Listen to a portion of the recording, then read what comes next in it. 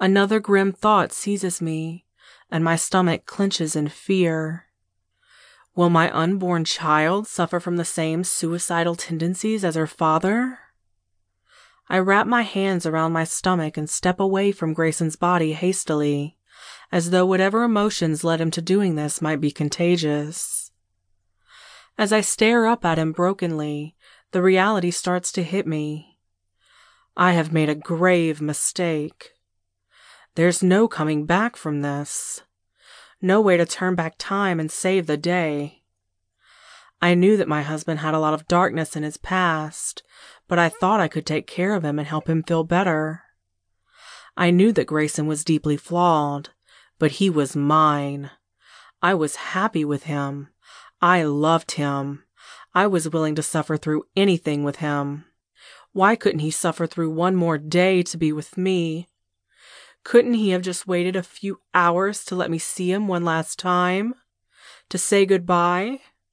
Didn't he love me? Didn't he want to spend even a few more minutes with me? I need him now more than ever. I need him to mend the pain he's caused. How could he do this to me? The selfish bastard. I need him.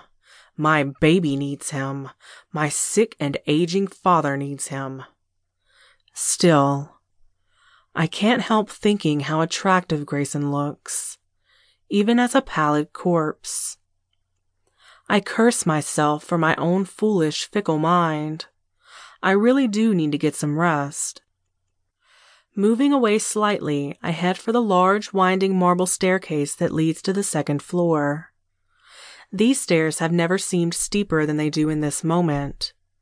I feebly grasp the railing, feeling like I am about to scale the side of Olympus Mons.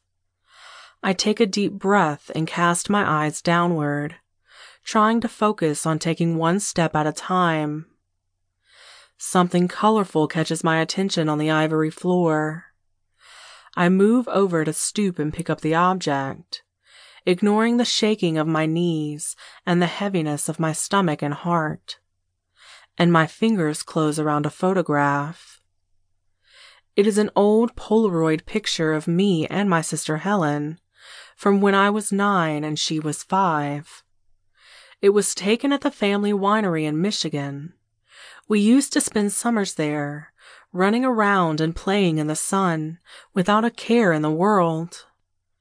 I would give anything to go back to those blissful days of our childhood. My nose wrinkles a little in thought. Grasping the railing of the staircase, I begin to pull my cumbersome pregnant body up the stairs.